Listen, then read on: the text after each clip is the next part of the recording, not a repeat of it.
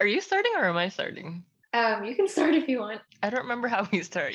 Hi, everybody. Welcome back to Re Sisters. This is Mita, And this is Gita. and this is our second episode. Since the 8th of March was International Women's Day and the 31st of March is Trans Day of Visibility, we thought it would be interesting to talk about gender. As we did with our previous episode, we went to Twitter to ask people for any questions they might have, and we also have questions of our own that we'll ask each other. Let me just preface this by saying that we're both still just trying to figure out what gender is. Yeah. And I hope it makes you feel like you need to do your own research on it, I guess. You should never look to us as authoritative sources on anything, No. but we do want to share, our own reflections and our own experiences with regards to gender. I guess the most obvious question is introducing ourselves and how we identify in that sense. So this has been kind of a journey for me, but my gender is cute bitch. And my pronouns are they, them. I realized that I kind of prefer something that's more gender neutral. And what's yours? Yeah, I think for me also it's been a journey and it's something that I'm still exploring. So I don't expect it to be static. My answer usually to that question is that I don't do gender. I think of myself as existing in resistance to the concept of gender. Like if I'm forced to identify my gender, I will say that I'm a women aligned gender queer. For me, that just means that I don't like being assigned to either man or woman. I also don't really like the whole binary situation, which is also why I personally don't like using the term non-binary, because to me that still acknowledges a binary, even in resistance to it. So I guess that's why I prefer the term gender queer, just because it's a thing in itself. And in terms of pronouns, it's kind of similar, where I also don't care about what pronouns people use, but I guess to make things easier for other people, I usually say she, her, or they, them. I have a follow-up question. Some people have found that kind of normalizing putting their pronouns on social media bios and stuff. What are your thoughts on that?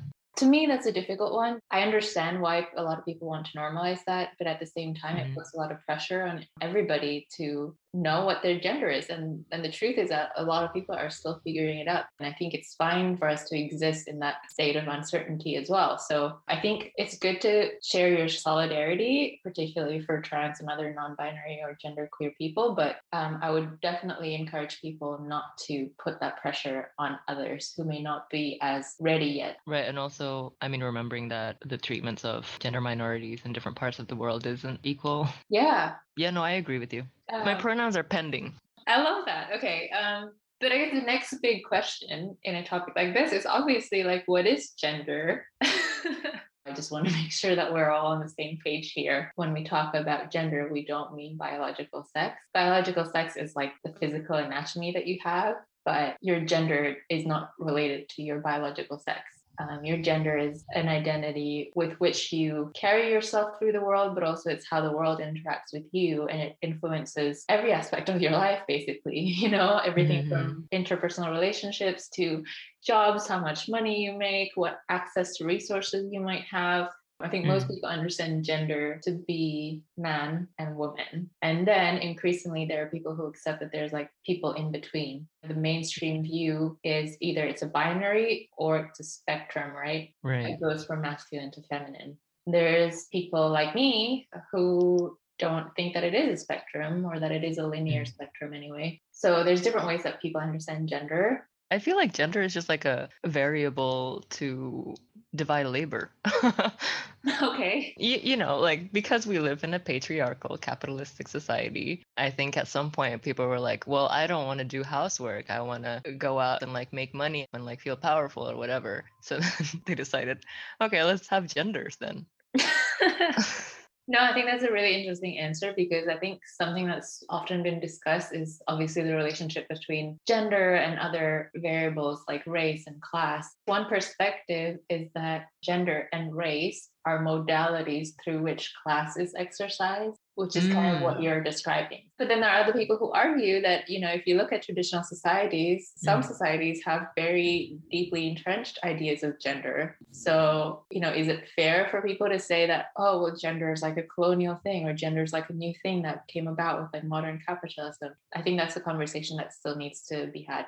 Which, I think brings me to another question, which is around gender performativity, which is like a Mm, term that's often used now in especially academic discourse ever since Judith Butler wrote that book, Gender Trouble. There's a lot of criticism since then about her perspective on gender, but I do think that mm. it's a useful lens for people who are maybe still trying to understand different ways to view gender. I guess for people who might not have heard about it, It's okay. performativity is not the same thing as performance. We are not performing gender. What she means by this is it's actually taken from theory of performativity as it applies to speech and utterance. I think the first person to talk about performative speech is J.L. Austin with the idea of utterance. So basically, what he means is words that when we say them, it has an effect, like it changes reality in some way. So, one example is like when a cop arrests you and they say, like, you're under arrest. By saying that, he is arresting you.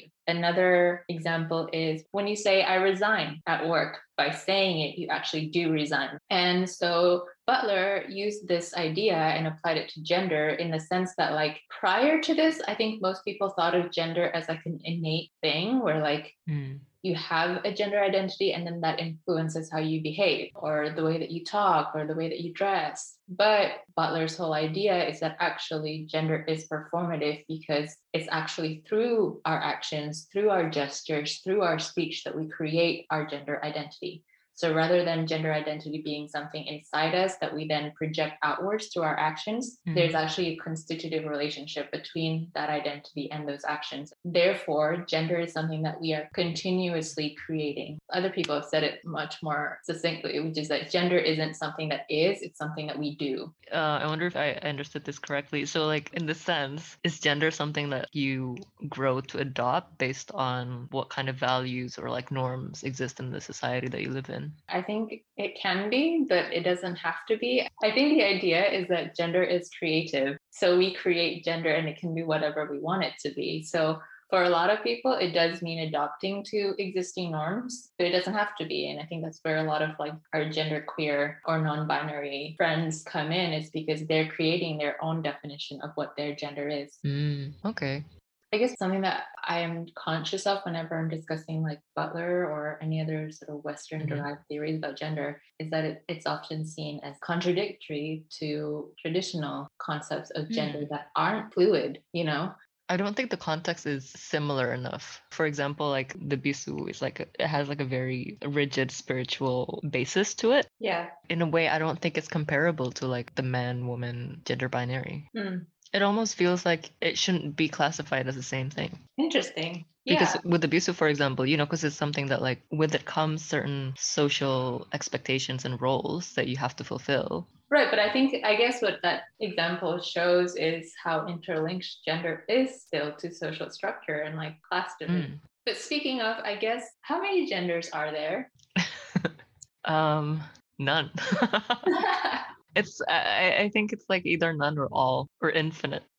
There's a debate. The Mm. idea is that people want more categories and like more boxes for people to tick.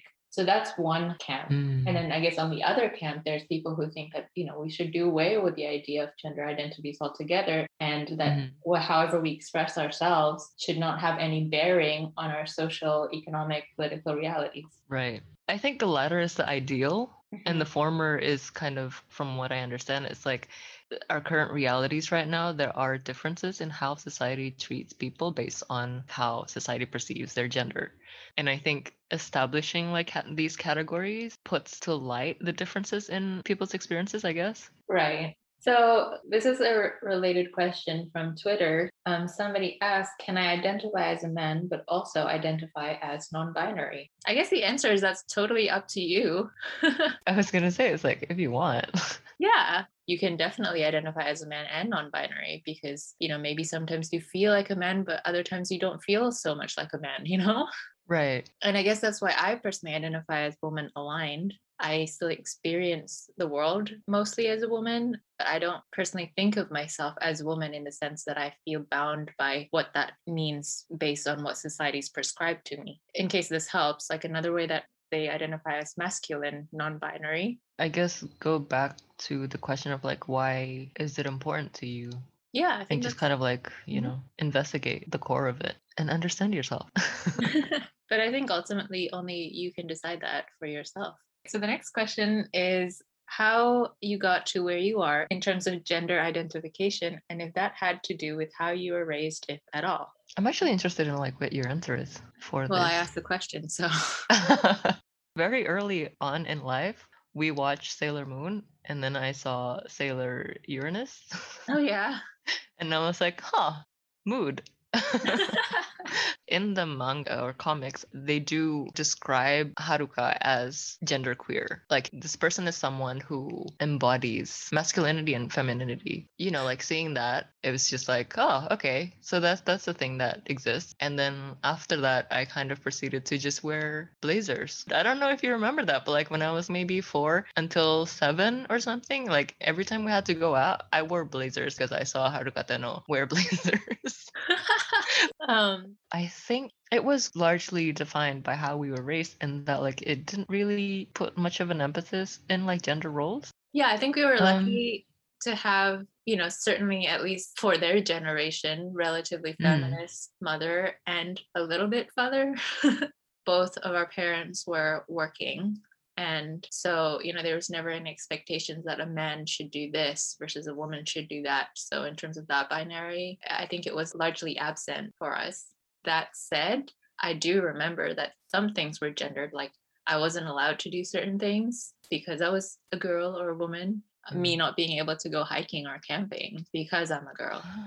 And that was Yeah, something that I really loved doing. So, I I mean, remember I still that. ended up doing it anyway. Right. But our parents are still, boomers. So I don't think their understanding has expanded to include like the fact that gender is infinite. Right, yeah, yeah. The next question, I actually kind of emotional, but is there a way for gender not to hurt? When I read this question, like my heart kind of sank a little bit. Oh, Uh Seems like an earnest question. yeah. Well, first of all, I I guess wish. whoever sent this question, I hope you're all right and that you're Yeah. not currently hurting. And if you are, I hope you find ways to cope. I only have like an emotional response to this. It's just like to say I wish, but I don't know. I think like this goes back to like how I interpreted gender as like something that's, a form of class division, in that I don't think gender as a concept can continue to exist in a way that's not destructive or violent. But in what way do you think gender is violent? I guess just like the way that like gender minorities are subjected to literal violence. We are recording this like a few days after the murder of like numerous women in the United States, for example. I guess like, people getting evicted from their own homes or like their families' homes, being disowned by their families, not being able to walk alone at night. And then, sort of high profile cases of trans women being like beaten or, yeah, murdered. Like that is like their day to day reality. Like it's a continuous and traumatic experience that causes pain long after the incident might have happened. And to see it keep happening to their friends, to their sisters. I just want to take this opportunity also to say fuck turfs. Like we Yeah. haven't addressed this specifically just yet, but for those who don't know, like TERF is trans exclusionary radical Mhm. feminists who basically don't think trans women are women. You also see it in feminists who put so much emphasis on like the biological aspects of being a woman. I'm not calling out anybody specific here, but for example, if you go out on like the Women's March and then you see somebody carrying like a bright pink poster with ovaries on the Mm. poster, but it's like, wait a minute, not every woman has ovaries. I don't know. I really want us to all just be a lot more conscious and careful whenever we talk about these biological frameworks. I think the other type of pain around gender is a lot of internal pain as well. I don't know. Do you want to talk about gender dysphoria a little bit? It's not fun.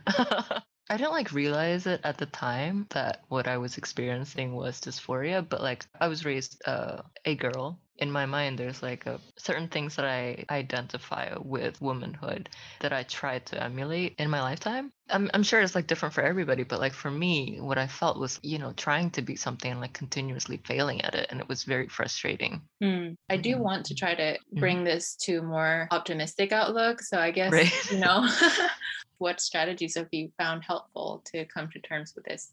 Being in a pandemic helps in that it limits social situations where I'm expected to behave a certain way. Yeah, I don't know if avoiding all social situations is a sustainable solution, but Well, okay, but like, a lot of mental health issues is a societal problem, and like agreed. I think it's unfair to like put it on the individual to be like, what are your healthy coping mechanisms? Like, well, society hasn't helped me much with that.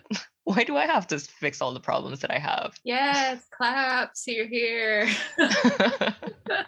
No, for sure. Yeah, so gender can stop hurting if we decide to make it stop hurting for others and ourselves. What's your experience? Like, do you experience dysphoria as well or no? No, but that's because, I think my relationship to gender is different. There's still a lot of people, even in progressive circles, who think of it as a sort of cis trans binary. And that can Mm, be difficult for people who identify as anything else but that. right. I guess like a hopeful perspective on it is that looking back on how much the conversation has shifted, even in like the last 5 years, gives you hope that, we are progressing and like we're Mhm. learning from each other and from ourselves. So I guess the last Uh, question is a lot lighter, which is Thank God. what are your favorite books, writing, artwork, movies, shows, etc. that meaningfully deal with the theme of gender? Sailor Moon, obviously.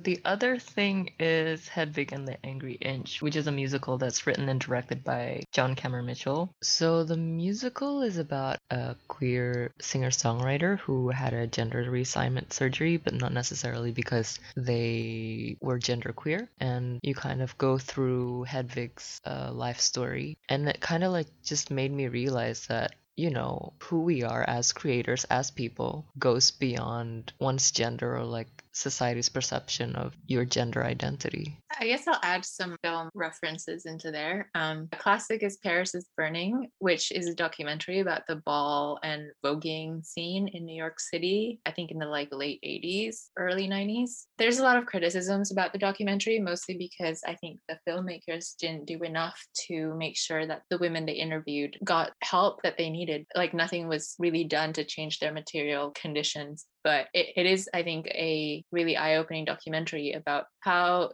these women understood themselves and like what are their aspirations and dreams about being part of that community. And more recently as well, I really liked Moonlight. I mean, a lot of people talk about how it deals with sexuality, but I think it also forwards like really poignant portraits of different kinds of masculinity. And then this isn't so much that it deals seriously with the theme of gender, but I really liked Booksmart, directed by Olivia Wilde. It's about these like two best friends in high school, both girls. I think it was just so refreshing to see these characters live their teenage realities without having the sort of like male gaze imposed upon these girls as we Mm, so often are used to seeing in like teenage dramas or films. So these are all like Western films. I'm very aware of that. yeah.